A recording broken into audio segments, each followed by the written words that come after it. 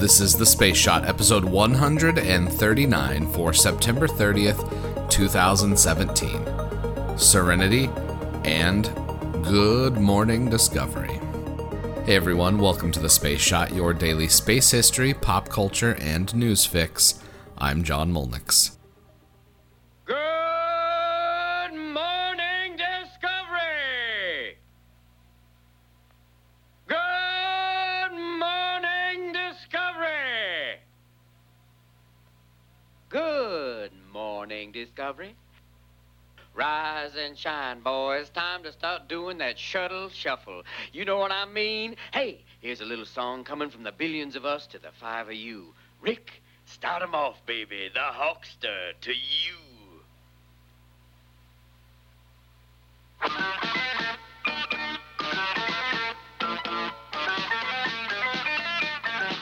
Celebrities have woken up NASA crews on multiple occasions, everyone from Patrick Stewart to Tom Selleck to Elton John and Paul McCartney.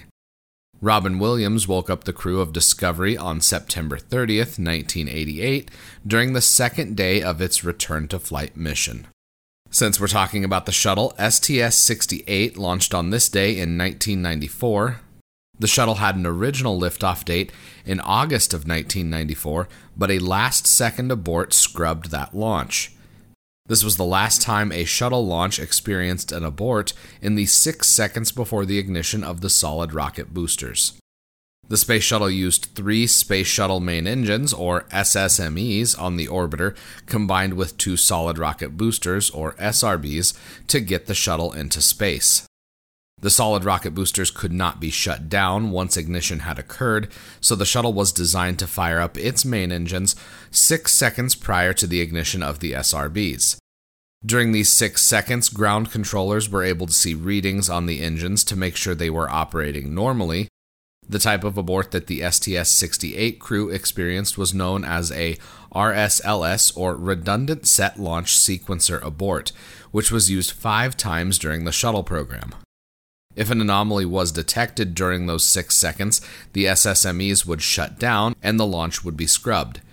If there was an anomaly after liftoff, the shuttle had a variety of mostly untested and theoretical options to choose from for an abort.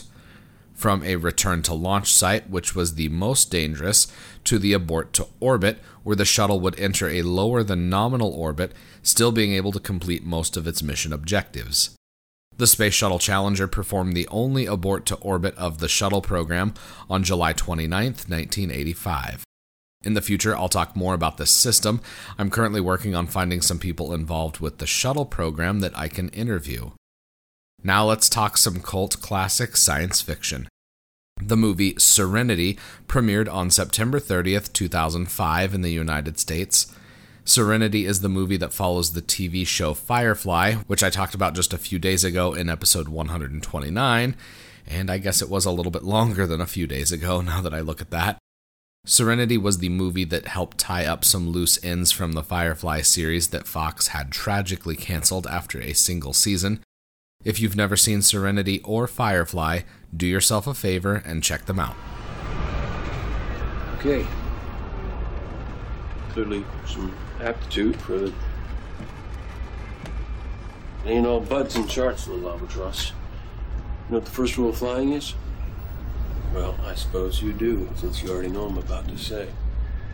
I do. But I like to hear you say it.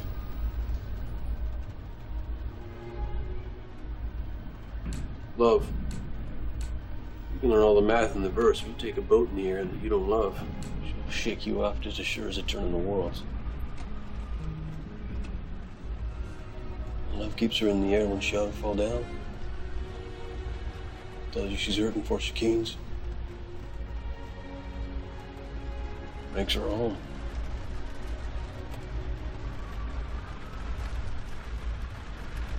Storm's getting worse. We'll pass through it soon enough.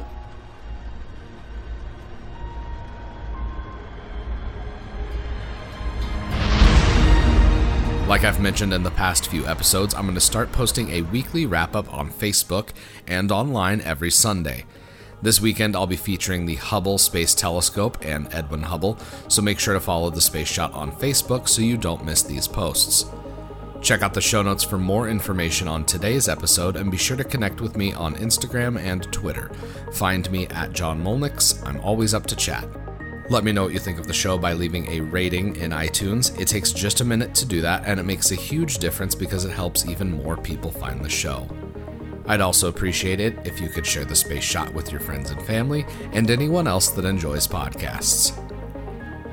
Tomorrow, the experimental prototype community of tomorrow. I'm John Molnix, and I'll catch you on the flip side.